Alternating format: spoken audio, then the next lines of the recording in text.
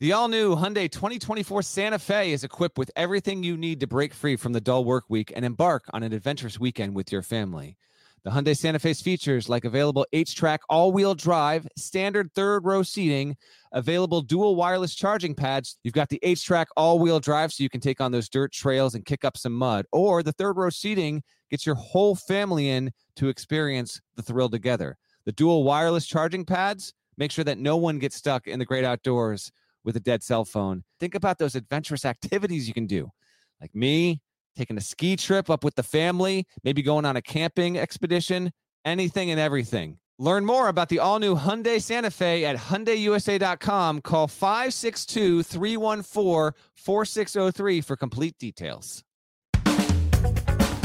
Hey there, it's Gary Parrish. It's Friday, January 28, 2022. I probably should have started talking loud before I started this podcast to get whatever was in my voice out of my voice. Welcome back to the CBS Sports High on College Basketball Podcast, where we sometimes discuss camel fighting, dodo birds, and leaky black. Matt Norlander is here with me, and I want to start in the Big East because two of the best stories in college basketball, I think, are happening right now in the Big East. In the preseason, everybody had Villanova winning the league, and the Wildcats still might do it. That might still be my pick, but they are not atop the league standings right now because Providence, with a 7-1 league record, is atop the league standings right now, despite being picked 7th in the Big East preseason poll. Meantime, Marquette, hottest team in the league, Golden Eagles under first-year coach Shaka Smart have won 7 straight games after being picked 9th in the Big East preseason poll. So again, these are two of the best stories, not just in the Big East, but in the entire country. Deadleg, what do you make of what's happening right now in the Big East Conference? Well, I like that we've got some genuine intrigue here, GP. And yeah, as we will preview this game, pick it, all that good stuff in our segment later in the show. But why not, man? I mean, in the many years since the Big East reformed, when we got to the turn of February, Villanova, in command has been a clear-cut favorite to win the league. Not every year, but in many years. Right now, it's certainly more of a toss-up. Villanova does rate best in predictive metrics by a slightly comfortable margin, but still, from a record perspective, and if you've really watched what these teams have been able to do, it's been madly impressive. Marquette went from, being around, it was 90th, 95th in KenPom in the early part of the season. As we speak here on Friday morning, Golden Eagles are 33rd. Providence, meantime, with a 17-2 record, because it got destroyed by a average Virginia team, and because it went to Marquette and lost by more than 30 points on the road, which, oh, by the way, was the start of the current Marquette win streak. It began back, almost a month ago when Shaka Smart's team just mutilated Providence. Since those losses were so wide in terms of margin of defeat, and because Providence hasn't defeated some of the bad teams more definitively, that's why they're still so low in KenPom there. But I would anticipate, even though Providence is expected to win against Marquette, I would anticipate the Friars will nudge into the top 40 here if they can beat Marquette on this weekend, and then they've got a road game against St. John's, win those, and they'll continue to move up. But I like it. It's not the best conference race in the country. I think the Big Ten's probably got the best because you got, I think, a legitimate 5-way chase for the number 1 spot, and I think that league is destined to have teams share the top of the ledger. The SEC is still pretty good, even though Auburn's got the lead. There's still enough there, and we'll get to Big 12 SEC non-conference tilts in a bit. By the way, hello to YouTube. If you're watching, please. Hey, YouTube. Please click the like button if you have not already. Feel free to chat. Toss a question or two, a comment. Nada can maybe throw that on the screen in the middle of the podcast to increase your viewing experience. And thank you to everyone that continues to subscribe. We're trying to get to 3,000 subscriptions here, maybe within the next week or so. So thank you to everyone that's continued to do that. And thank you for joining us on a Friday morning. If you're listening on your phone into the weekend, well, we appreciate you all the same just as well. And thank you so much. Let's be honest. We don't appreciate the phone people nearly as much anymore. No, I do actually. I'm still with them. I'm more than happy to do the podcast on video. But I'm still the kind of person that listens to podcasts strictly on my phone. I'm not a watch podcast guy. So I appreciate the people that do, but the people that like to go oral only, that's AURAL, Parrish. Get your mind out of the gutter. AURAL, oral only. Those are my people. Anyway. By the way, I get the same emails you get. We don't click the like button. We smash it like Brandon Davies would. However you like to handle the like button is up to you. That's completely your call. As to your question, what was my question? I don't know. You wanted to start in Big East. Providence, Villanova, Marquette, toss UConn in there. Xavier's fallen a little bit back. I'll still take Villanova to win the league, but I do enjoy the fact that like Providence right now, I think Palm has Providence on the 2 line. And Marquette has gone from this could be a pretty intriguing bubble team 2 weeks ago to they're going to the tournament and will easily be a single-digit seed. And so Marquette registers as one of the more surprising teams in the country because it was picked 9th in the Big East in the preseason. Providence was picked 7th, and now they're in command. And there's a wonderful game on tap for Sunday. It's for Sunday, not Saturday. I think if you're a fan of either team, you're aware of that. But the game got pushed today because up around these parts, GP, now you're planning to go golfing on Sunday. I'm planning for 12 inches of snow. So they pushed this Saturday tip into Sunday out in Providence. So they will wait for the storm to clear, and then they will hoop and tip off in Providence on Sunday afternoon. I'm glad you explained the situation with Providence computer numbers because I have seen a lot of Providence fans. They're very angry with the computers. They feel incredibly disrespected by the computers. It's always what's the right word? Interesting to me when you get these people, and it's not just Providence fans. I don't mean to make it out like that. It just happens to be Providence fans right now who get very angry with computer numbers and then fail to grasp why they are what they are. Like they ask questions like, what is wrong with this computer? And it's like, it's very easy to understand exactly why somebody's resume doesn't match up with their computer numbers. You win a lot of close games. You get blown out in your losses. That is the as you explained, the explanation for, Providence not having computer numbers that match with its resume. The resume is terrific, by the way. 4-1 in quadrant 1, 4-1 in quadrant 2, 8-2 in the first 2 quadrants, 17-2 overall. It is true that they have taken advantage, and give them credit for taking advantage, but they have taken advantage of some advantageous situations. They played Wisconsin without Johnny Davis. They played UConn without Adama Sanogo. So they got to play Wisconsin and UConn. Both those teams were missing their best player. That's helpful. But, whatever. Take advantage of the situations that you're in. That team is doing it. But the resume clearly doesn't match the computers. And you don't have to wonder why or be angry at the computers. It just, as they say, it is what it is. It is what it is. Right now, by the way, Pomeroy is the most discriminatory against PC, 46-47. BPI's got Providence at 39. Sagarin's got them at 36. Torvik's also got them at 36. But I will say this, Torvik also has the ability to sort by wins above bubble, which is a metric where it's how many more wins against your schedule have you achieved than the average bubble team would. And right now, here are the top 5 teams in the country versus their schedule. Again, think of it as it's not exactly this, but it's similar in concept to if we have baseball fans that are clued into the podcast, and shouts to the people that might love baseball and then swoop right into college basketball season, then go right into baseball season. Those are the sunrise, sunset sports on the calendar. The WAR stat with baseball, wins above replacement player, similar. So here are your top 5 teams in the country in wins above bubble this year, again, according to Torvik's sortable metric on his site. Do you know how to sort wins above bubble on the site, GP? I've never tried it, but okay. I'm confident I could figure it out. I've been spending most of my free time mastering Wordle. Okay, there we go. Did you get the word today? Haven't played yet, but the night before, so yesterday, 3rd try. Nice. No one be a jerk. Don't spoil it in the chat. It took me 6 tries. Got a few friends that they're maniacs with this, and they do it in like the 6 a.m. hour, and I'm never up before 7 a.m.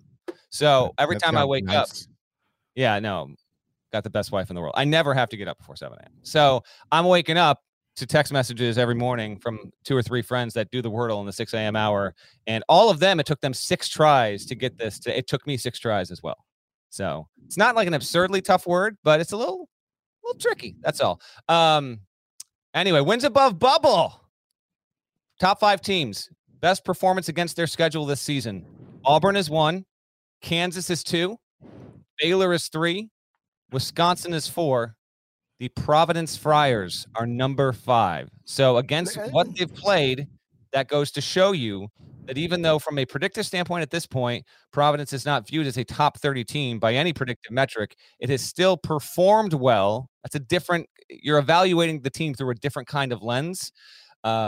If you're curious about the back end of that, 6 is Purdue, 7 is UCLA, 8 is Arizona, 9 is LSU, and then 10 is Gonzaga. I think this is a lot of fun. I was actually going to go to the Marquette-Providence game had it been on Saturday, but it got put, and there not been snow, but it got pushed. We will obviously have to podcast on Sunday, and you got the NFC and AFC championship games. So I'm going to stay tight at home, take care of the snow in my driveway, and watch from afar. But that's a big-time game, and it'll be huge news for either team because if Providence can win on Sunday, and again, we will pick this game for formal purposes once we get to the final 4-1.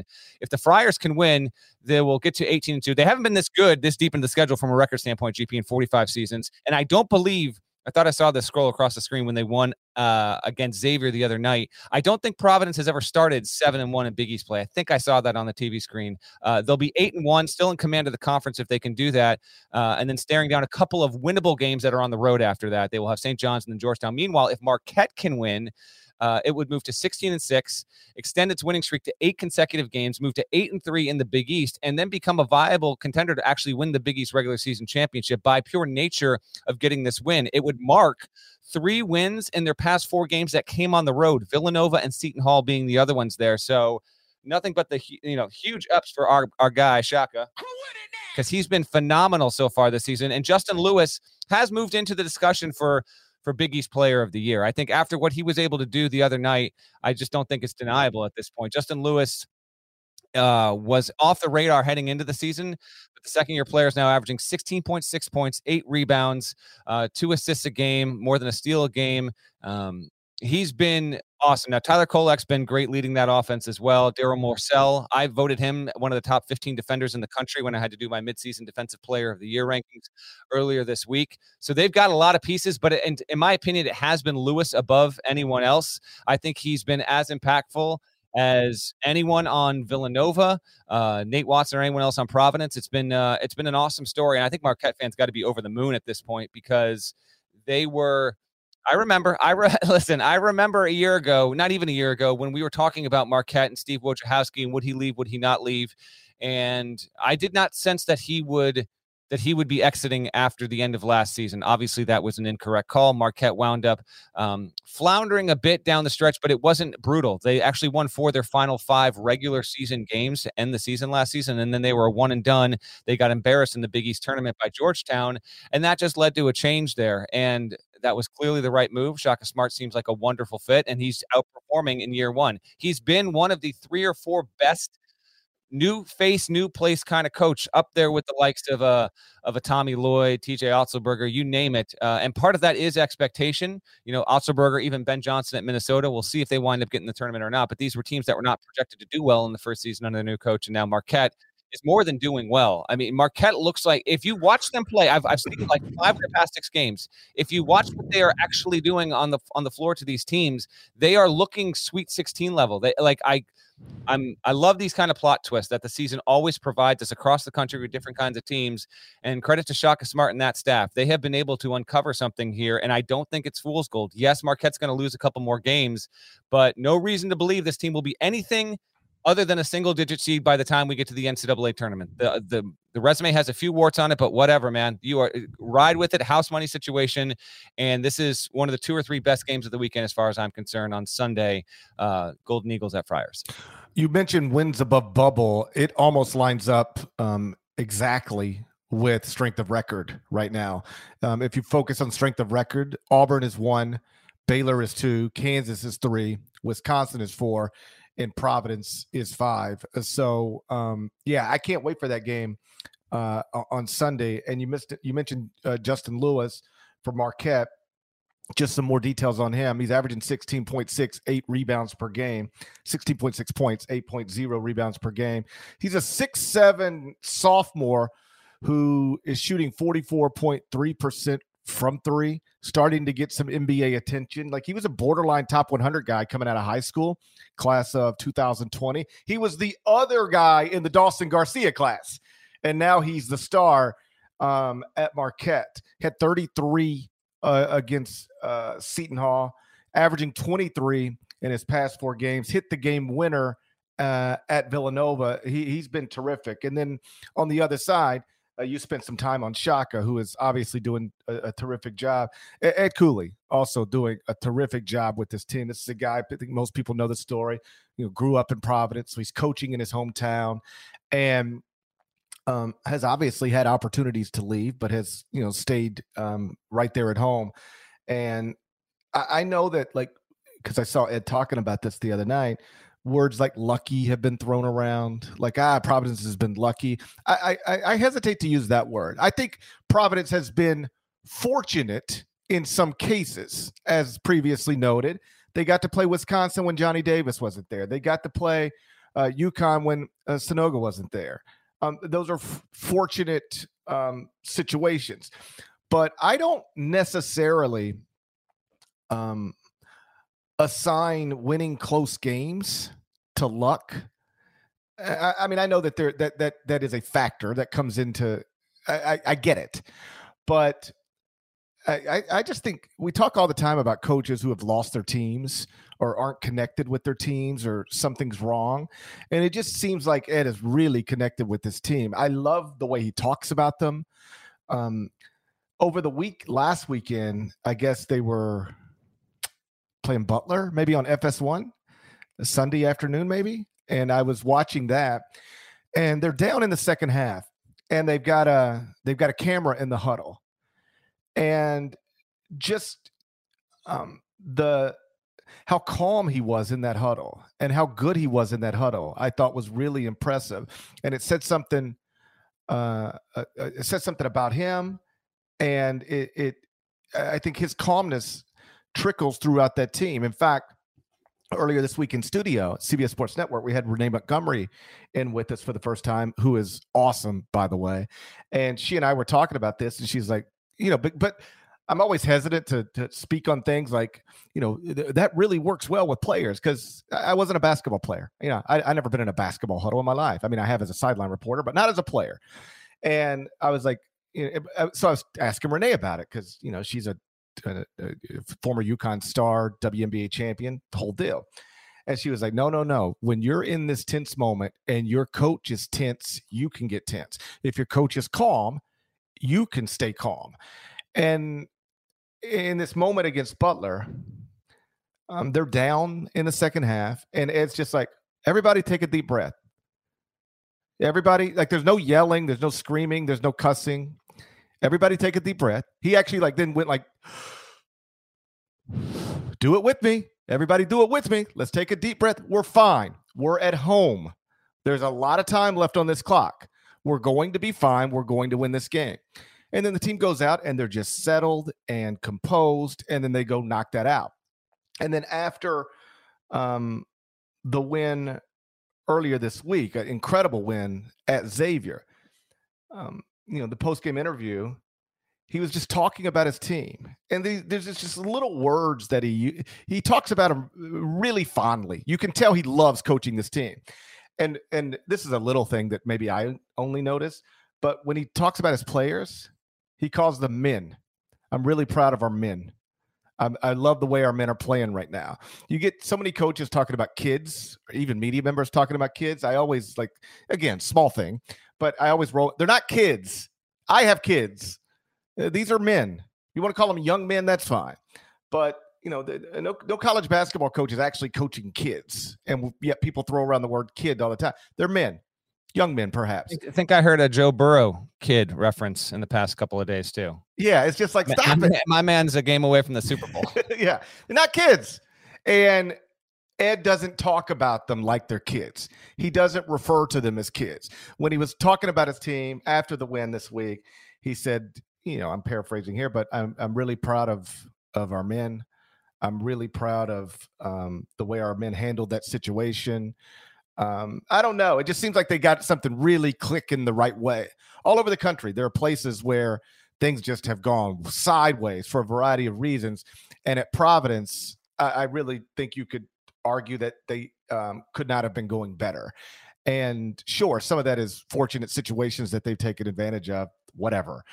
Most of it is because they got a damn good coach, some really good players, and they've connected and come together really, really well. All right, before we wrap and move to the next topic, just in talking to the Big East about it at large here, Villanova is 15-5, has lost one game since December 17th. That was at home to Marquette. So Nova sitting at 8-2 in the league. It opened its season with a loss at Creighton, so it started 0-1, and then the other losses against Marquette. We're not going to preview or pick this game. Villanova will play St. John's at home on Saturday, so Nova should probably move to 9-2 over the weekend, and then on Wednesday it will play at Marquette. We might do a quick little talk on that on the Sunday episode, setting up for what could obviously influence the league standings. And then UConn still in at 14-4 on a 4-game winning streak, sits at 5-2 in the conference. Obviously, there still needs to be some dates that need to be added in terms of conference play overall, but UConn's still in there. But it's one of those four teams that's going to finish atop the standings if it's not shared. It will be UConn, Nova, Marquette, and Providence. And so good on the Big East, which right now is I think relatively easily moving toward 5 NCAA tournament bids, and I think that 6 is on the table. Are you looking for a new basketball shoe? If so, this is Gary Parrish here to tell you that the New Balance 2-Way V4 features the groundbreaking use of fuel cell technology with fresh foam, creating the ultimate combination of rebound and cushioning. Every step feels explosive and dynamic, and the upper construction features a lightweight textile that's supportive and breathable. So whether you're hitting the clutch shot or locking down the opposition, the 2-Way V4 gives you the tools to play at a high level. Learn more and purchase the 2-Way at newbalance.com. This episode is brought to you by Progressive Insurance. Whether you love true crime or comedy, celebrity interviews or news, you call the shots on what's in your podcast queue. And guess what? Now you can call them on your auto insurance too with the Name Your Price tool from Progressive. It works just the way it sounds. You tell Progressive how much you want to pay for car insurance, and they'll show you coverage options that fit your budget. Get your quote today at Progressive.com to join the over 28 million drivers who trust Progressive. Progressive Casualty Insurance Company and Affiliates. Price and coverage match limited by state law. So since we last recorded, it became official. Chris Mack is out at Louisville. Deadleg, I believe you were the first to report the buyout number. First place I saw it, of $4.8 million. Let's stop there for a second. Is that about what you thought he'd get? Yeah, I kind of wondered internally. I honestly thought it'd be like a little over 5. So yeah, basically in that range. And clearly I think that Chris Mack wanted about 6, and Louisville didn't want to pay him 6. And I will note, by the way, Jeff Greer, who does a wonderful job reporting on Louisville and has for a long time, just one small piece of information that I think is important to know. And I had heard stuff on this, but he has sourced this. This was catalyzed by Chris Mack. Chris Mack was the one who actually instigated, if you want to describe it that way, the severing, the parting of ways there. So there was probably, a couple of indications and conversations before it actually got to that point. But after the loss against Virginia, Greer reported that Mack was actually the one that said, you know what, for all parties here, let's try and find a way to make this work. So credit to Greer for getting that information and reporting it out using multiple sources. That was kind of my indication, but I wasn't absolutely sure. I wanted to wait on that. And so what we've had here, oh, by the way, is that Mark Turgeon did the same thing. Mark Turgeon in early December said, I'm done. We got to figure this out. Chris Mack has done the same thing as well. Let me stop you here for a second, and I don't mean to interrupt, but I think this is interesting to touch on. By the way, I was told the same thing, that this was initiated by Chris. He might not have been back for next season no matter what, given how badly this season was going to go. But the reason he's not coaching Louisville this weekend is largely because he decided this is not enjoyable anymore.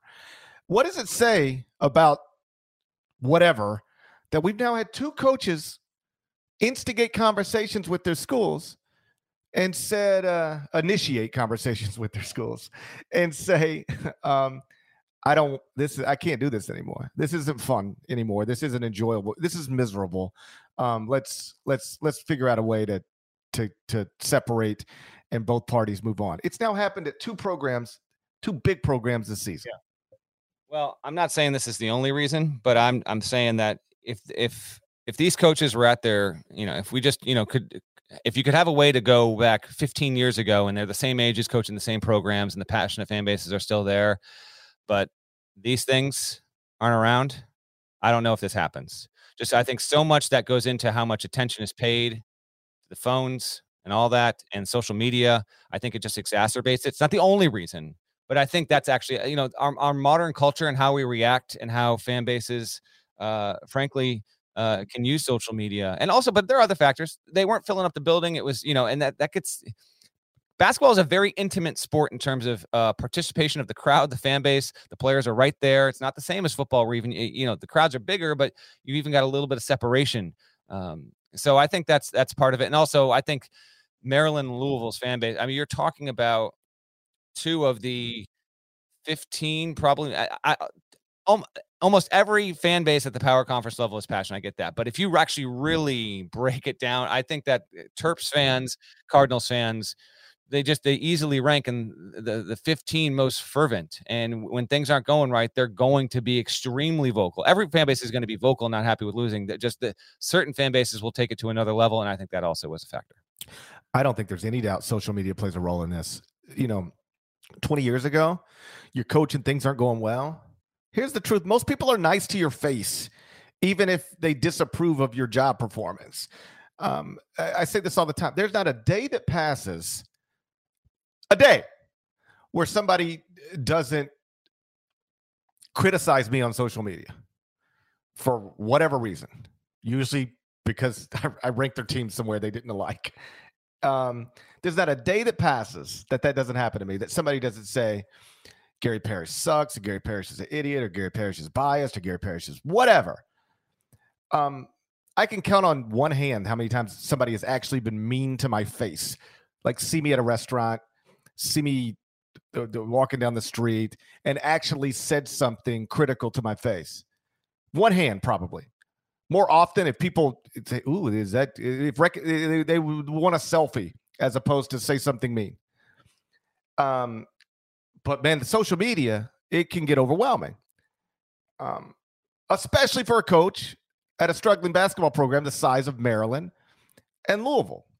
And I guess you can avoid it all, but it's very, very difficult, because even when you're not looking at these things, somebody, for whatever reason, is anxious to tell you that they exist. Like, there's sometimes somebody will send me something and they'll be like, "Hey, I heard about this, man, really." And I'm like, "What I don't even know what you're talking about." And they're like, "Well, I saw on Facebook that this." I didn't see it. I didn't know that. First off, it's not true. And secondly, I didn't even know it was there. Then you go, it's just like people will tell you, "Oh man, I saw you getting pummeled on Twitter," even if you're a coach trying to stay away from it. "Oh, yeah. I saw you. I saw what people were saying on Twitter." Well, I didn't, but thanks for bringing it up. And then maybe you go look at it. And now I do think social, like, I saw a thing the other day. Sydney Sweeney. You know Sydney Sweeney? I do not. She's my favorite actress now. All right. She's in Euphoria. Okay. And so never seen it. Euphoria is wonderful. Okay. And Sydney Sweeney is a great actress. All right.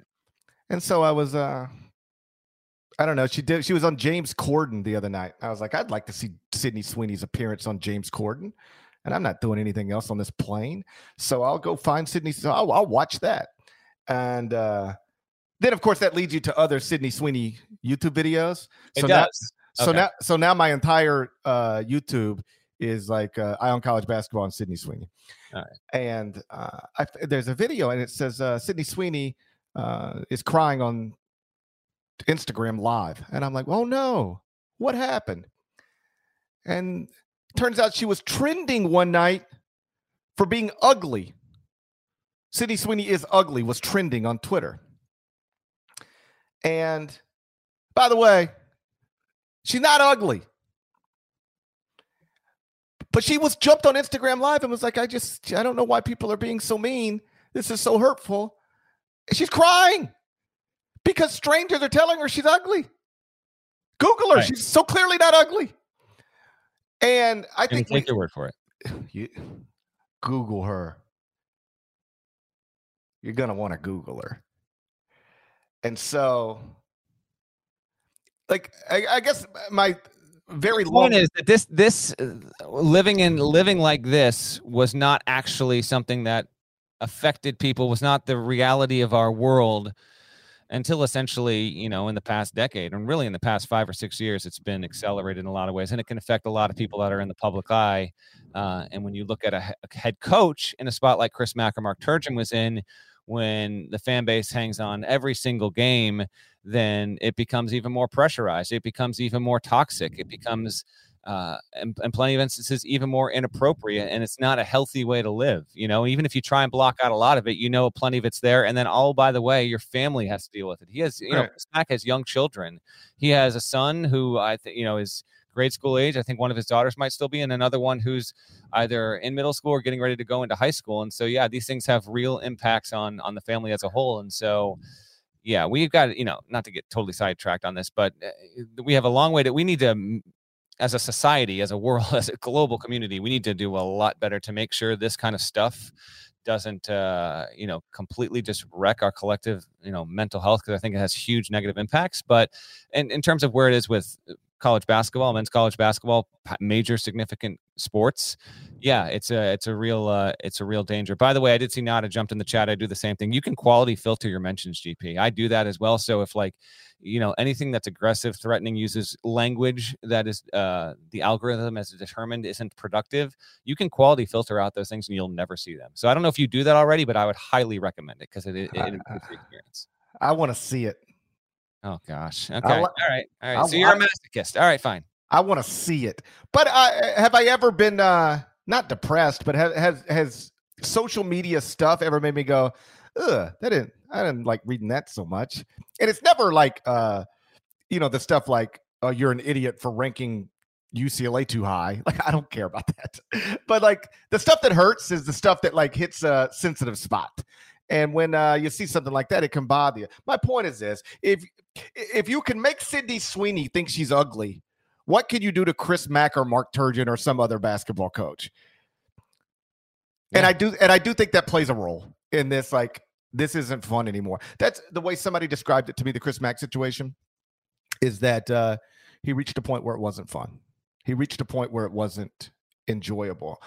And I know, you know, as he was unpacking his office or packing up his office, he, you know, spoke with the local media, and they were like, you know, do you expect to coach again next season? He was like, you know, we'll see. I'm not sure he's going to jump right back in. Right. If you his know, Twitter bio reads retired coach at the moment, by the way. Yeah. Like, I'm not sure he's going to be back in next season or anytime soon. Now, he's so young that I would never rule out him coaching again. But, you know, Chris is a guy, and I've read some of these stories, and I'm not disputing any of the reporting, but like they're sort of painting him as a hard to get to know person, or a hard personality. And that may be true for some people. Again, I'm not disputing the reporting at all. But like, that's not the Chris Mack I know. The Chris Mack I know is funny, laid back. Like, I don't know. I've never had a hard conversation with Chris Mack. Right. And, you know, the Chris Mack I see is, you know, we'd be standing at baggage claim in Las Vegas, and he's got his kids with him. Like, he was like one of the few coaches who would bring his kids on recruiting trips. And I don't like, I think he values family a lot. And, you know, if you reach a point where your job's, this probably goes for everybody. If you reach a point where your job's not fun and you have the money to not do that job anymore, probably best to not do that job anymore. And so I do think his children are at an age where these are real, you know, never get them back years. And I think he's going to enjoy focusing on that. And I don't know that he's real anxious to get back in. I would put it at less than 50% that he's coaching college basketball next season. I'd put it at 90% plus he's not coaching in college basketball next season. Right. That's my read. I did a YouTube. If anyone's watching now or listening to the podcast and was unaware, if you're not already subscribed to the YouTube, by the way, if you're watching, please smash the like button, get those likes up. We appreciate you. I did a YouTube only 15-minute video after it became official on was that Wednesday? It must have been. And so I went through some of my names, but GP, I want to hear yours. So I already did mine. Like, if you want to go watch, go find it on the YouTube channel. You can watch it. A little 15-minute reaction in real time while GP was on set and preparing for that night on CBS Sports Network. So now this is your time. Your floor is yours. Just a few names to you that you think would either, make sense. Just a couple more as we get ready to move into February, and clearly understanding that, with the possible exception of, I would think you're going to mention Kenny Payne. If Kenny Payne were to leave the New York Knicks mid-season and Louisville wanted to do that in season, not that he would join and start coaching in season, but make the move on that. Every other sitting head coach, obviously, or candidate is not going to, that decision's not being made until March. So who are a few of your guys who you think make the most sense for Louisville to both make a phone call to and could be realistic and maybe landing to be the successor to Chris Mack?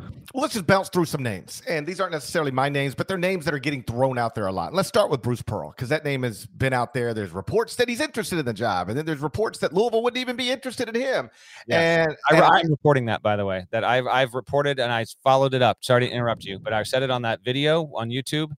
And then there was some report that Louisville might be interested. I followed up again. And literally the source said, I have it on a text. Give me 1 second. I'm going to read you the text word for word from the source. 0 chance Louisville has reached out to anyone right now. Anyway, and that's a pretty good source. Go ahead. And by the way, you can interrupt me whenever you want. You're like 3,000 interruptions behind me at this point. I know, but whatever. You're rolling. Go ahead. With Bruce, I think the reality is ultimately going to be Louisville not comfortable hiring him because of past NCAA issues, and it has a IARP case hanging above its head. I think the truth is ultimately going to be Louisville doesn't like. Do the people at Louisville understand that in a vacuum, Bruce Pearl would probably be amazing at Louisville? Sure, I'm sure they understand that. Can they hire him? Probably not. And I think ultimately where we're going to get is Louisville was never going to hire Bruce Pearl. And how about this? And Bruce Pearl was never going to take Louisville. But he'll use it to get, as he should, everything he wants and more at Auburn. And that is, at some point in the next 6 months, Bruce Pearl, maybe even the next 2 months, Bruce Pearl will sign a contract extension with Auburn. Because, if you are unemployed and you take the Auburn job and the Louisville job and you put them on a table, exact same contracts, which job you want, basically everybody would take the Louisville job. The Louisville job is clearly better than the Auburn job. But once you've already built Auburn into what Auburn is, I don't know why you would leave Auburn for Louisville, especially under these circumstances. Like when Bruce got the Auburn job, he had some big questions about it. I mean, he took it because he believed in himself and believed he could get it done. But I went to visit him at Auburn a few months after he got the job. And I just remember him wondering, we'll see. This is hard. Not a lot of history here. This is going to be, he said, this will be harder to get to a good place than it was for me to get Tennessee to a good place. The questions are, can you recruit here? Can you recruit? You're in a league with Kentucky. You're in a league with some heavy hitters. Can you recruit here? That was a question he had. Can you win here? If you can't win here, can you make people care here? All these questions existed once upon a time. Those questions don't exist anymore. Can you recruit here? Yeah. You got 2 McDonald's All-Americans starting in your front court. You might have the number 1 pick in the draft. You can recruit at Auburn. You've got the Atlanta recruiting base an hour and a half away. Okay, but can you win here? Well, sure. You've been to the 2019 Final Four. You're ranked number 1 in the country right now. Okay, but if you win here, can you make people care here? Dude, I was there last week. They care. Every game, sold out. Place as good as it gets. So when you've got all of that stuff, and Auburn can pay you whatever you need, they can give you all the private planes you want. They're about to build a new practice facility. I just don't know why you would leave that for Louisville under these circumstances. So I think ultimately, the list starts below Bruce Pearl for reasons that both sides have. After that, honestly, I would pick up the phone and call Mick Cronin just to see if he wants, hey, do you hate sunshine and 72 every day? I'm not saying I know you would do it. I'm just, again, if you didn't watch the video, it's not happening. But yes, I know you got to say it, but I'm just running through the names that have been tossed out there. I would at least see, hey, what if this UCLA season spiraled and they lose to Abilene Christian in the opening round of the NCAA tournament? I'd at least pick up the phone, and then he would tell me, "I'm not leaving Southern California," and you'd say, "Okay, just wanted to check." I would pick up the phone and call Chris Holtmann, see if he wants to come back to his home state. He'd probably tell me he doesn't, but I would at least make that phone call. So I think you're going to see some big names like that, and they'll pass quietly. And then Louisville ends up with, I'm going to give you 3 names right now, and I'm going to say one of these people is going to be the next Louisville coach. Andy Enfield, Kevin Willard, Kenny Payne. Kenny Payne most likely. Don't see Andy Enfield. Give me.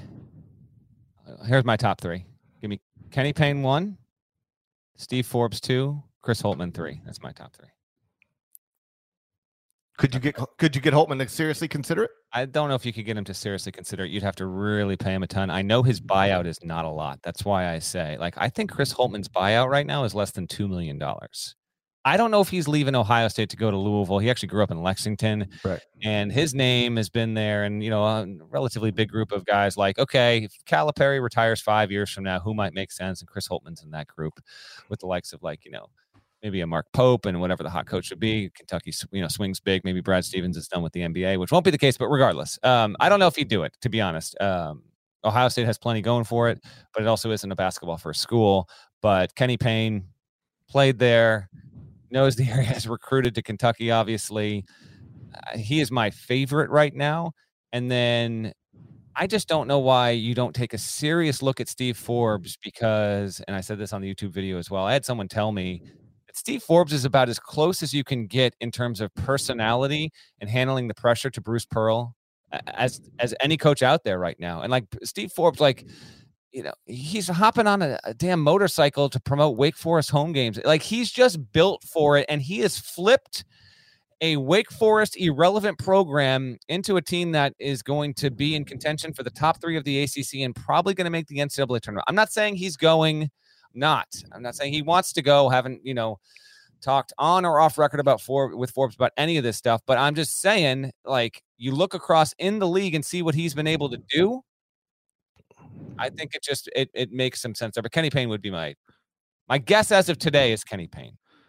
A lot of people going to push for Kenny Payne to get that job, and I think Kenny Payne would want that. Well, this is what somebody in the industry told me is that Louisville doesn't have a full-time president right now, doesn't have a full-time athletic director right now, and that could leave a void where former players, alums have a big voice that can influence. Yes. And if that's the case, it could lead to Kenny Payne actually getting the job. I agree with you, by the way. I would take a serious look at Steve Forbes as well. And I think Forbes is closer, and I'm not speaking for anybody. I'm just strictly looking at the job. Wake Forest is a hard job. That's one that seems gettable to me. Kevin Willard seems gettable to me. Kenny Payne, obviously gettable. And I think Andy Enfield, maybe.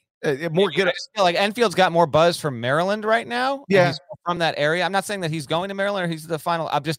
If Andy Enfield leaves, I see Maryland more likely. Andy Enfield's there's a lot that comes with the Louisville job. I'd say there's even more that comes with the Louisville job than the Maryland job. And I don't know if Andy Enfield is a really good fit for Louisville. But I don't know. By the way, USC lost, not that this matters whatsoever, but just as a note, USC lost at home and was swept by Stanford this season. Didn't see that coming. Late night West Coast result there. Trojans dropped one against. And Andy Enfield and Kevin Willard both 0-1 since the Louisville job opened. It's not good. Actually, Seton Hall's been kind of on a downturn there. I saw somebody tweet that at the game the other night when Marquette was bombing them, a fan yelled, "Take the Louisville job, Kevin." Which is, I don't know what John Fanta was doing. That was really inappropriate. Which is mean. It circles back to that. That's mean. Don't do that. Andy Enfield might not be gettable, but more gettable than, say, Mick Cronin, who's also in Southern California, because, lots of reasons. But do you really leave UCLA The year before Amari Bailey's mom shows up. Okay. I don't know if you do. It's something you got to think about. She's thick, boy. She's thick. Before we get to Final Four and 1, just a couple of quick Thursday night notes I wanted to hit on because there was some WCC noise. St. Mary's erased a 23-point deficit to beat San Francisco on the road. It's not good for the Dons. Dons have now dropped games at home against St. Mary's. Was it BYU was the other one? I think that's it because they haven't played Gonzaga yet. Not good. Todd Golden's team, thought to be an NCAA tournament team, hasn't. They got to play BYU on the road upcoming, and they're going to need to steal probably 1 or 2 against BYU St. Mary's. So great job on St. Mary's to come back. But that was I know you were sleeping, so I'm actually informing you as much as I might be. No, I'm aware of everything you're saying, but yes, I was sleeping. Okay, fair enough. Santa Clara, also in the WCC. Santa Clara won on a buzzer beater. A guy named Jalen Williams. Big time. He had like 20-plus points in that game. There were 22 lead changes, 12 ties, and the game was actually tied for 8 minutes and 25 seconds of game time. The lead was never larger than 4 points on either side. This qualifies as actually one of the best games of the season. The lead's never more than 4 for either team. 22 times it's flipped, the lead changed. That's phenomenal. Good on Santa Clara. That's a home win. BYU takes a loss there. 4-bid WCC, maybe just in a little bit of peril. And oh, by the way, UAB won again. Dude named Jelly Walker. How much are you loving that name? Jelly Walker. Winning shot, closing seconds on CBS Sports Network. Andy Kennedy's team is 7-1 in Conference USA, 17-4 overall. And while it does have work to do, if UAB can get to Selection Sunday with only 5 losses, and that's not an automatic bid, it's going to be an at-large. If it's only 5, if it's 6, we'll have to wait and see. UAB is actually at loss to the San Francisco Dons. But just a couple of off-radar. I wanted to give a little bit of mid-major love. And, oh, by the way, the Towson, Delaware game on Thursday got suspended because there were unsafe. No. Middle of the game. No. Middle of the game they stopped. Towson, Delaware, suspended due to unsafe playing conditions. 18:42 to go in the game. Delaware's up 38-29. They're going to resume it at a future date. So this is like a once every 5 years kind of thing where for whatever reason a game gets going and then it has to stop in the middle. Maybe even more than that. Once every 7 to 8 to 10 years. But keep your eyes peeled for that Towson, Delaware resumption. Blue Hen's going to be holding this 38-29 lead literally for days, if not weeks. So that's Thursdays to know. Oh, by the way, Purdue won, big stuff. Well, I wanted to give a little off the radar love. Robert Half research indicates 9 out of 10 hiring managers are having difficulty hiring. If you have open roles, chances are you're feeling this too. That's why you need Robert Half. Our specialized recruiting professionals engage with our proprietary AI to connect businesses of all sizes with highly skilled talent in finance and accounting, technology, marketing and creative, legal, and administrative and customer support. At Robert Half, we know talent. Visit roberthalf.com today. Okay, picture this. It's Friday afternoon when a thought hits you. I can spend another weekend doing the same old whatever, or I can hop into my all-new Hyundai Santa Fe and hit the road.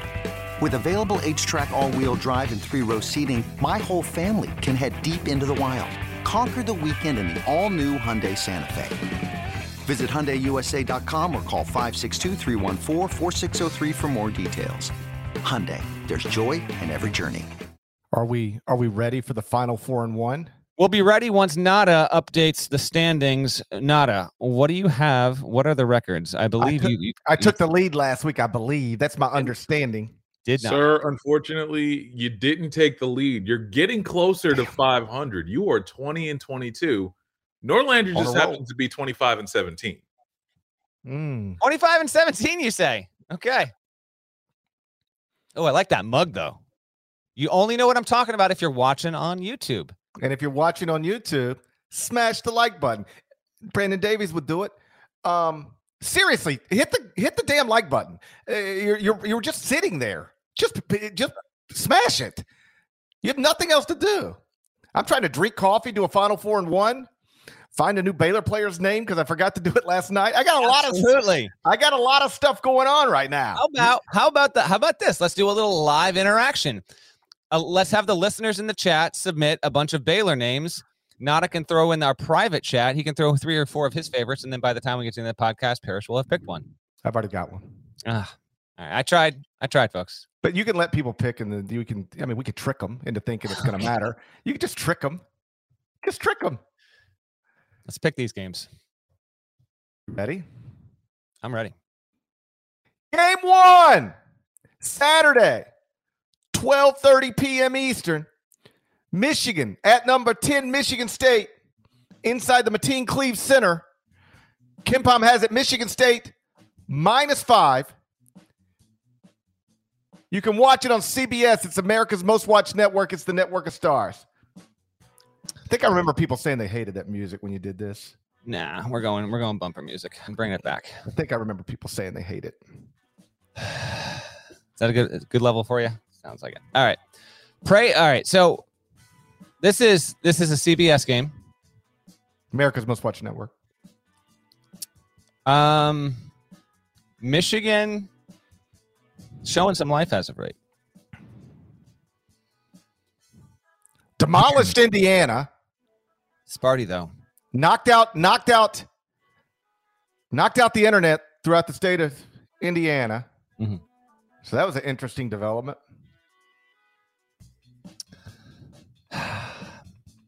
I don't have a good feel on Sparty, man. Like, this is the most of the 5 that we have. This is the one I'm most uncertain of. Give me Michigan to cover, Michigan State to win. We'll get a nice close one, a tight one on CBS. Would love to see what, if we can get some more consistent play out of Max Christie. The more that moves along, he seems just more key to what Michigan State's all about. He needs a big game. Hunter Dickinson, by the way, has come into his own plenty as of late. He's been improved, and he'll need to be big in this one here. But I think he'll play well. Michigan State wins, but Michigan covers. I'll take Michigan State -5, but I don't feel great about it. Michigan State, they win at Wisconsin. Woohoo! Then lose to shorthanded Illinois. What are we doing? Max Christie, by the way, 1 of 8 from the field at Illinois. 2 points, 3 turnovers. I thought he was starting to figure it out, and maybe he is, but he didn't have anything figured out in that one. Like, I was thinking about this earlier. Like, he's supposed to be one of the best freshmen in the country, and maybe he is. What other great freshmen aren't doing 2 points in 31 minutes? He did 2 points in 31 minutes against Illinois. He's obviously got to be better.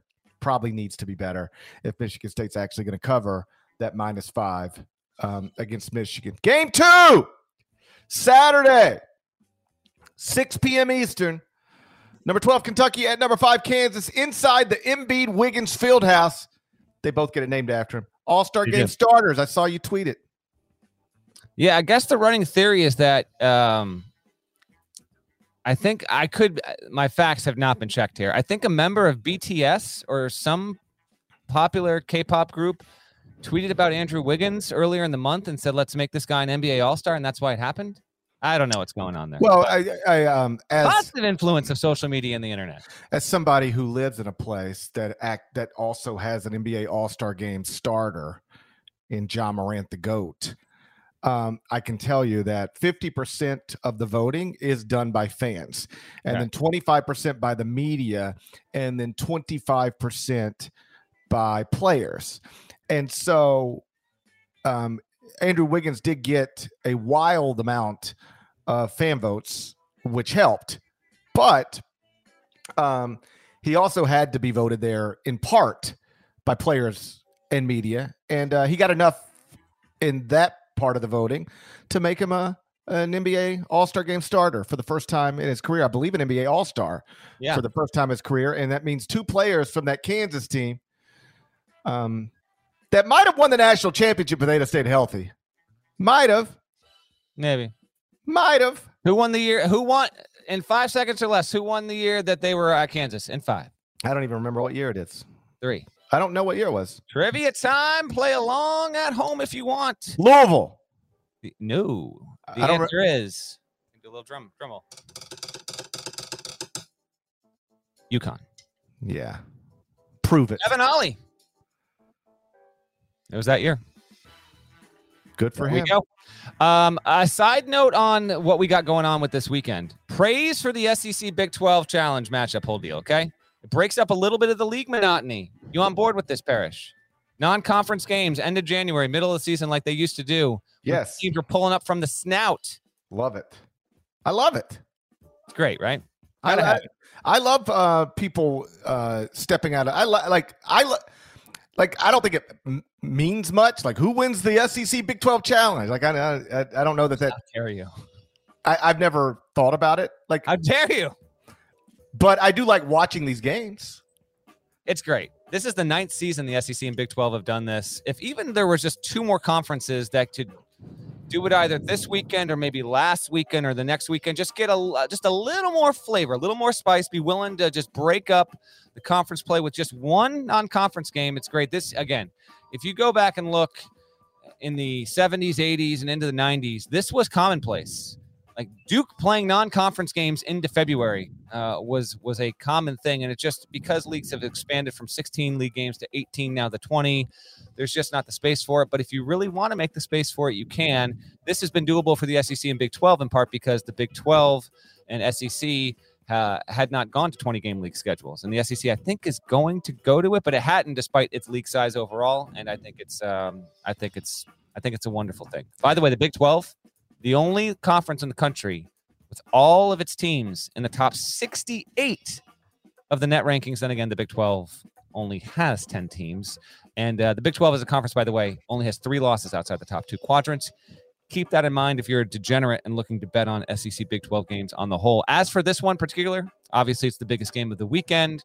I don't think we're going to have Ty Washington, although anything I guess could change. But I don't know if the expectation is that he's going to be on the floor here. Tough spot for Kentucky.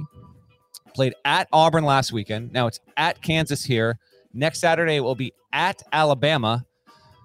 Next home game on a weekend for the Cats will be against the Gators a couple of days before Valentine's Day. Because I don't know the status of Ty Washington, and because I am a full-fledged believer in Ochai Agbaji and have been for months, if not years, give me Kansas to win and cover.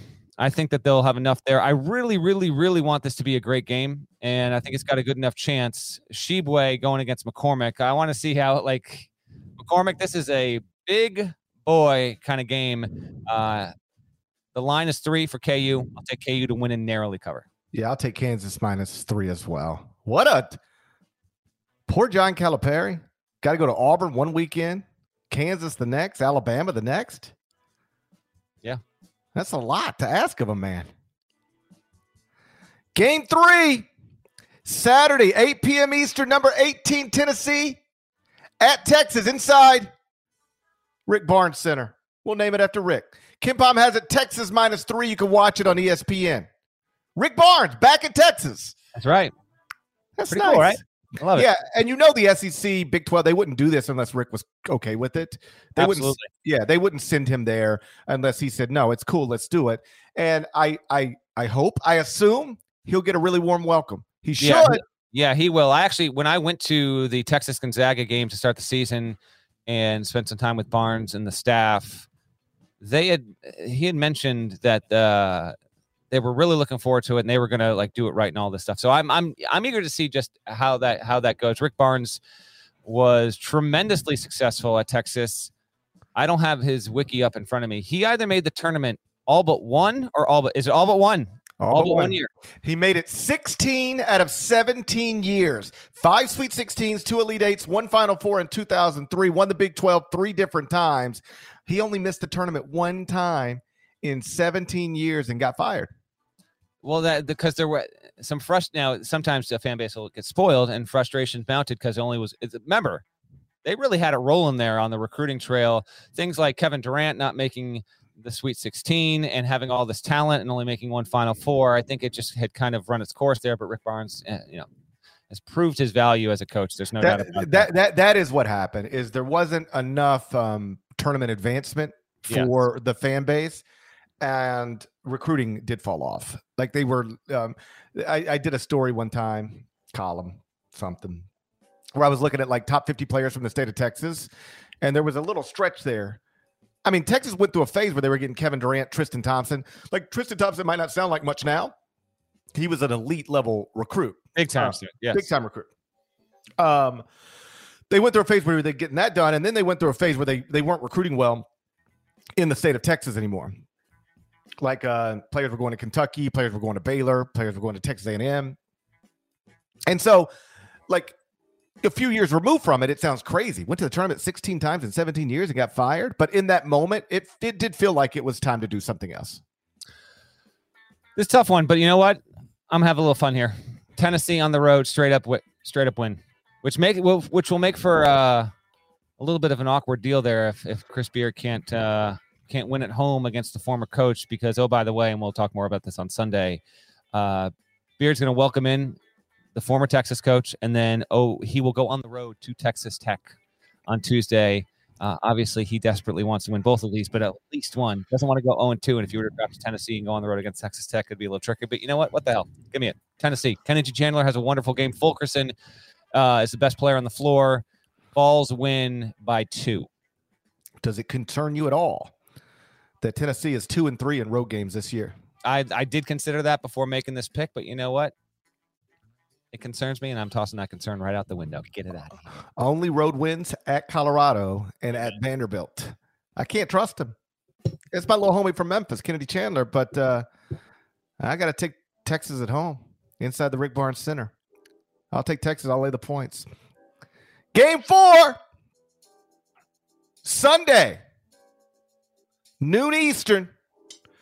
Number 16, Ohio State. At number 6, Purdue. Inside. What did I do? Looks like it's paining you to even talk about this game right now. No, I don't feel well. It turns out if you don't sleep and you work from the moment you get up to the moment you go to sleep and then barely sleep, if you do that multiple days in a row, it takes a toll on you. I'm struggling right now, dead leg. Having trouble. Sunday, noon Eastern. Number 16, Ohio State at number 6, Purdue. Inside Caleb Swanigan Arena. KenPom has it Purdue -9. You can watch it on CBS, America's Most Watched Network. It's a network of stars. E.J. Liddell, 24 points, a career best, 15 boards, along with 5 assists in Ohio State's win against Minnesota on the road on Thursday night. Buckeyes coming along just nicely, and we might just have to give Chris Holtmann a little credit if we don't wait too much longer here. Buckeyes on a 3-game win streak. They are 13-4 with a 6-2 mark in the Big Ten. This is your CBS game. I will be on CBS Sports HQ talking about this game on Sunday. So if you'd like to peek in, I think I might go with the Counting Crows album backdrop for this one. I've already brought the vinyl up in advance of that HQ hit. I think being that this is going to be on the road, Purdue is looking pretty solid. They just, they went on the road and they were able to handle Iowa with some ease. 9 points is a lot. Man, E.J. Liddell's good. He's damn good. He's second in KenPom right now, K-Poi rankings. KenPom Player of the Year. Second! I don't know if he's the second best player in America, but he is close to first-team All-American status. Just does so many things. Yeah. Buckeyes cover. I almost feel like this gets weird and Purdue wins by 16 and we talk Sunday night and it's like, this is why you will never count out Purdue to win the national championship this season when we get to the tournament because look how awesome they look. I can see that, but I'm going to go against my instinct there. Ohio State keeps it lower scoring. It covers, but Purdue wins with a little bit of ease. So like Purdue somewhere out, thinking like 79-74 Boilermakers, Ohio State covers. That number is disrespectful to Chris Holtmann. It's Chris Holtmann. Yeah. You giving Chris Holtmann 9 points? What? I hear you. But I feel like I got to lay the points with Purdue because I got to go opposite you somewhere. Can't close the gap if I agree with you every time. Right. So I'm laying 9 points with Purdue. But I don't feel great about it. And I apologize in advance to Chris Holtmann. All right. Other game before we get to, we're going to pick Marquette Providence, but as custom, I want to give you a few other games to be aware of. They're all Saturday. Friday night, you get a nice night off here, unless you're absolutely diehard. There's nothing of like true national importance or relevance, so Friday is a freebie. Saturday, in chronological order, LSU at TCU is a noon Eastern ESPN2 tip. If TCU is going to be a viable NCAA at-large candidate, it needs to win this game at home against a struggling Bayou Bengals group as of late. Keep an eye on that. I think it could be a little bit squirrely. 2 Eastern, we've got 3 tips that you need to watch. This is a multi-screen kind of situation going on. Oklahoma is at Auburn. Now, Oklahoma finally did something right for its resume because the Sooners were spiraling, but were able to get out of that this week with a win at West Virginia, which, by the way, is also having its own issues. The Mountaineers have dropped 4 straight. Life in the Big 12, what do you want me to say? We're going to look up every 6 days, and there's going to be a team that's lost 4 in a row or 5 of 6. Now it's West Virginia's turn after Oklahoma had that deal.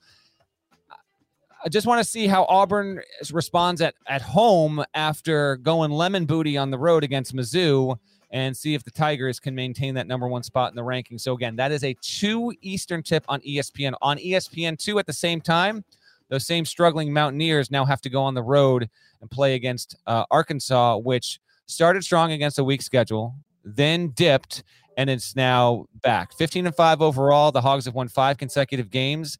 In that mix, the best one is a road win against LSU. 3 of the 5 have been at home, and now it gets West Virginia at home. That's a really nice spot because the next ones after this are at Georgia, home to Mississippi State, and then there's a biggie against Auburn in the second week of February. So again, Saturday, 2 Eastern, ESPN2. You've got the Hogs hosting West Virginia, and then another 2 o'clock tip. Xavier Creighton on Fox Sports 1. Creighton getting to a point here where it's going to need to pick off a pretty big win if it wants to maintain at-large status overall. And then Xavier was unable to hold serve on its home floor. It's dropped back-to-back games, lost at Marquette and to Providence. Now it's got to go on the road and play Creighton. The line for that game is going to be something like, 1-point favorite for either one there. Big game for the Jays. As you move on into the afternoon, 3 more to know about. Oklahoma State at Florida. Just keep an eye on Florida. Oklahoma State's not eligible for the tournament. Gators have been trouble as of late, and not in a good way, in a bad way for Mike White and his program there. That's a home game, ESPN2, 4 o'clock. 6 o'clock, you're going to have Mississippi State at Texas Tech. Mississippi State almost just picked off Kentucky in overtime on the road, and Iverson Molinar was a boss. Texas Tech, is this a look-ahead game or not? As I mentioned before, they're going to host Texas in a matter of a few days here. Don't get caught looking ahead. I think this game is actually pretty vital to Mississippi State's at-large case. If it can peel off a win here, magnificent, high-end, top 10 road victory any team will have on its NCAA tournament dossier this season. 6 o'clock Eastern, ESPN2. And then Houston's awesome. We almost never talk about them because the American is trash. 8 o'clock ESPN2. They will play at UCF. Now, UCF is respectable enough. Houston right now sits at 6-0 in the American. I don't think it's losing more than 1 league game this season. So it's either going to be here, at SMU, at Memphis to close the season. That might be it. Keep an eye. Those are the ones to know that we aren't picking. And then obviously my and one, as I mentioned earlier. Sunday, 12:30 Eastern on Fox Sports 1, delayed a game because of this bomb cyclone that's barreling upon the Northeast. Marquette at Providence. Friars are -2 on Chris Dunn Court. Who you taking?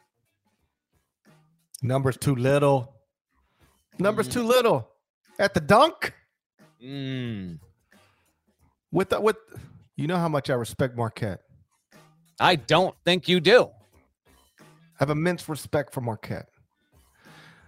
And I know that Marquette has won 7 straight, and I know that Marquette just won at Villanova. So I'm not telling you can't win at Providence if you just won at Villanova. I'm just saying I'll take Ed Cooley at home, laying a small number. I think I remember people saying they hate that music. That's too bad because I control it, and it's getting played. It's a good point. You're making good points right now. I'm going to go with the Friars as well. Woo! Marquette wins this one, buddy. I can see it happening too, but no, give me the Friars at home. Dunk should be phenomenal on Sunday for this game. Teeing right before the AFC NFC Championship game. So we agree. We are both going to take Providence to win that. I'll dial down this music right now, and let's let the listeners know as we get out of here. And we really went over an hour again. We got to stop doing that. Well, you got on your Sydney Sweeney takes, and it's just I got to get out of the way. Hey, you should Google her. She'll be in the no context preview. I don't know what she looks like. Can I pick the picture? I'll send you my favorite. You can send me the picture, and then I will have editorial discretion as to whether or not the picture makes the Final Four and 1. But yes, send it to me. I'll send you my favorite. I'll get it up. We have the NFC and AFC championship. Strike that. Reverse it. We have the AFC and NFC championship games on Sunday. There are no games of relevance in men's college basketball. However, my man GP's got to get his hacks in. All right, he's desperate to go out and shoot a 104 on Sunday morning at his precious golf course. So the plan here is we're going down for the third consecutive Sunday. We're doing what few others dare. Head-to-head with the NFL. Let's go. We've actually had really strong viewership numbers in all earnesty and sincerity. Thank you. Like, it's kind of speaks to the ratings aren't even close. Let me be clear, but we do have a strong faction of listeners that are willing to either second screen it with us in live time on the podcast. And since there's no relevant games and we're not going to make you wait until, 10:30 at night on Sunday when all the games, the Ohio State, Purdue, and Marquette Providence, those are the only big games on Sunday. So the plan is 3:45 Eastern start time, right about then. Maybe a couple minutes before, maybe a couple minutes after. If it's a couple minutes after, you'll know why. Yeah. You'll know why. Why can't I do this the right way? The camera's got me all twisted. But 3:45 Eastern, live podcast, recap the weekend. We're going to go early. We will be in conflict with Bengals Chiefs. Chiefs are winning this game by 20 points though, my man. So that is our Sunday podcast. If you're used to watching us later in the evening, if you're on the East or Central time zone, we will be earlier than normal because there's the college basketball schedule. There's no point in waiting. So I just wanted to give the heads up on that. If you listen as usual, again, orally, then listen whenever the hell you want. But if you want to watch live and chat and comment, that's when we're going. It's a tough spot on Sunday. You're either going head-to-head with the NFL or head-to-head with Sydney Sweeney. What is a tough spot? Actually, this is the story. I didn't even realize. That's why we're not going late. We're not going late because you want to watch Euphoria. So I have to get settled in. I got to have the podcast behind me get settled in for Euphoria. Sunday nights are tough. They are tough, but it's that time of the year, man. Bills and Chiefs had 42 million viewers, and we went head-to-head with it voluntarily. We did. We really did. We're not afraid of anything. Ain't scared. We're not scared. The best believe we're going heads up with the Oscars. Right. Okay. Actually, we might want to do that this year. Feels like the buzz isn't there for the Oscars. I don't know. I wouldn't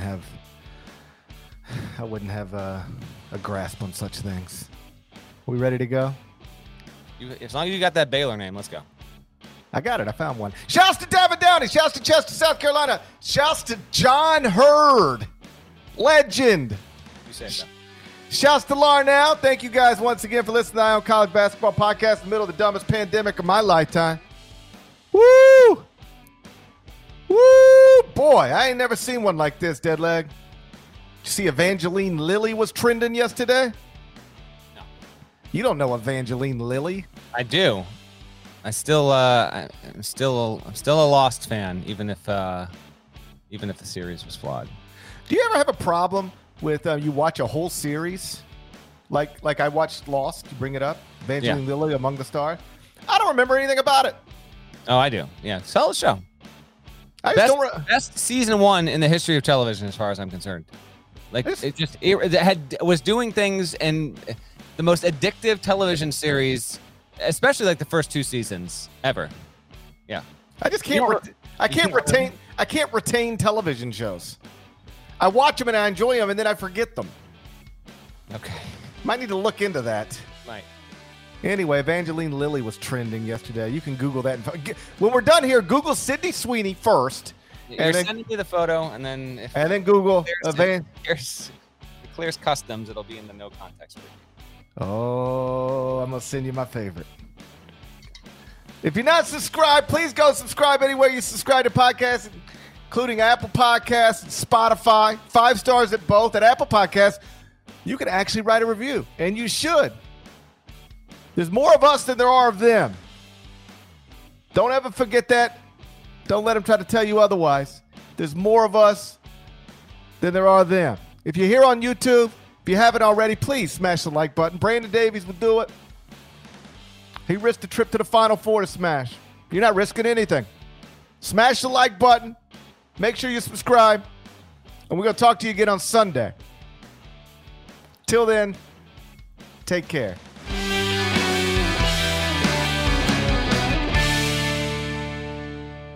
What's up, y'all? This is four-time NBA champ Andre Iguodala. Yo, and this is his best friend, the Ohio State legend, Evan Marcel Turner I. Every Wednesday, we drop a new episode on our show, Point Forward. We're talking basketball, business, and all the culture in between. From locker room stories to some basketball analysis from those who've been in the game. Now, it is a dude averaging 29 and 11. God, what did it take to be an all-star? A win. Subscribe to Point Forward, the podcast, so you don't miss a thing.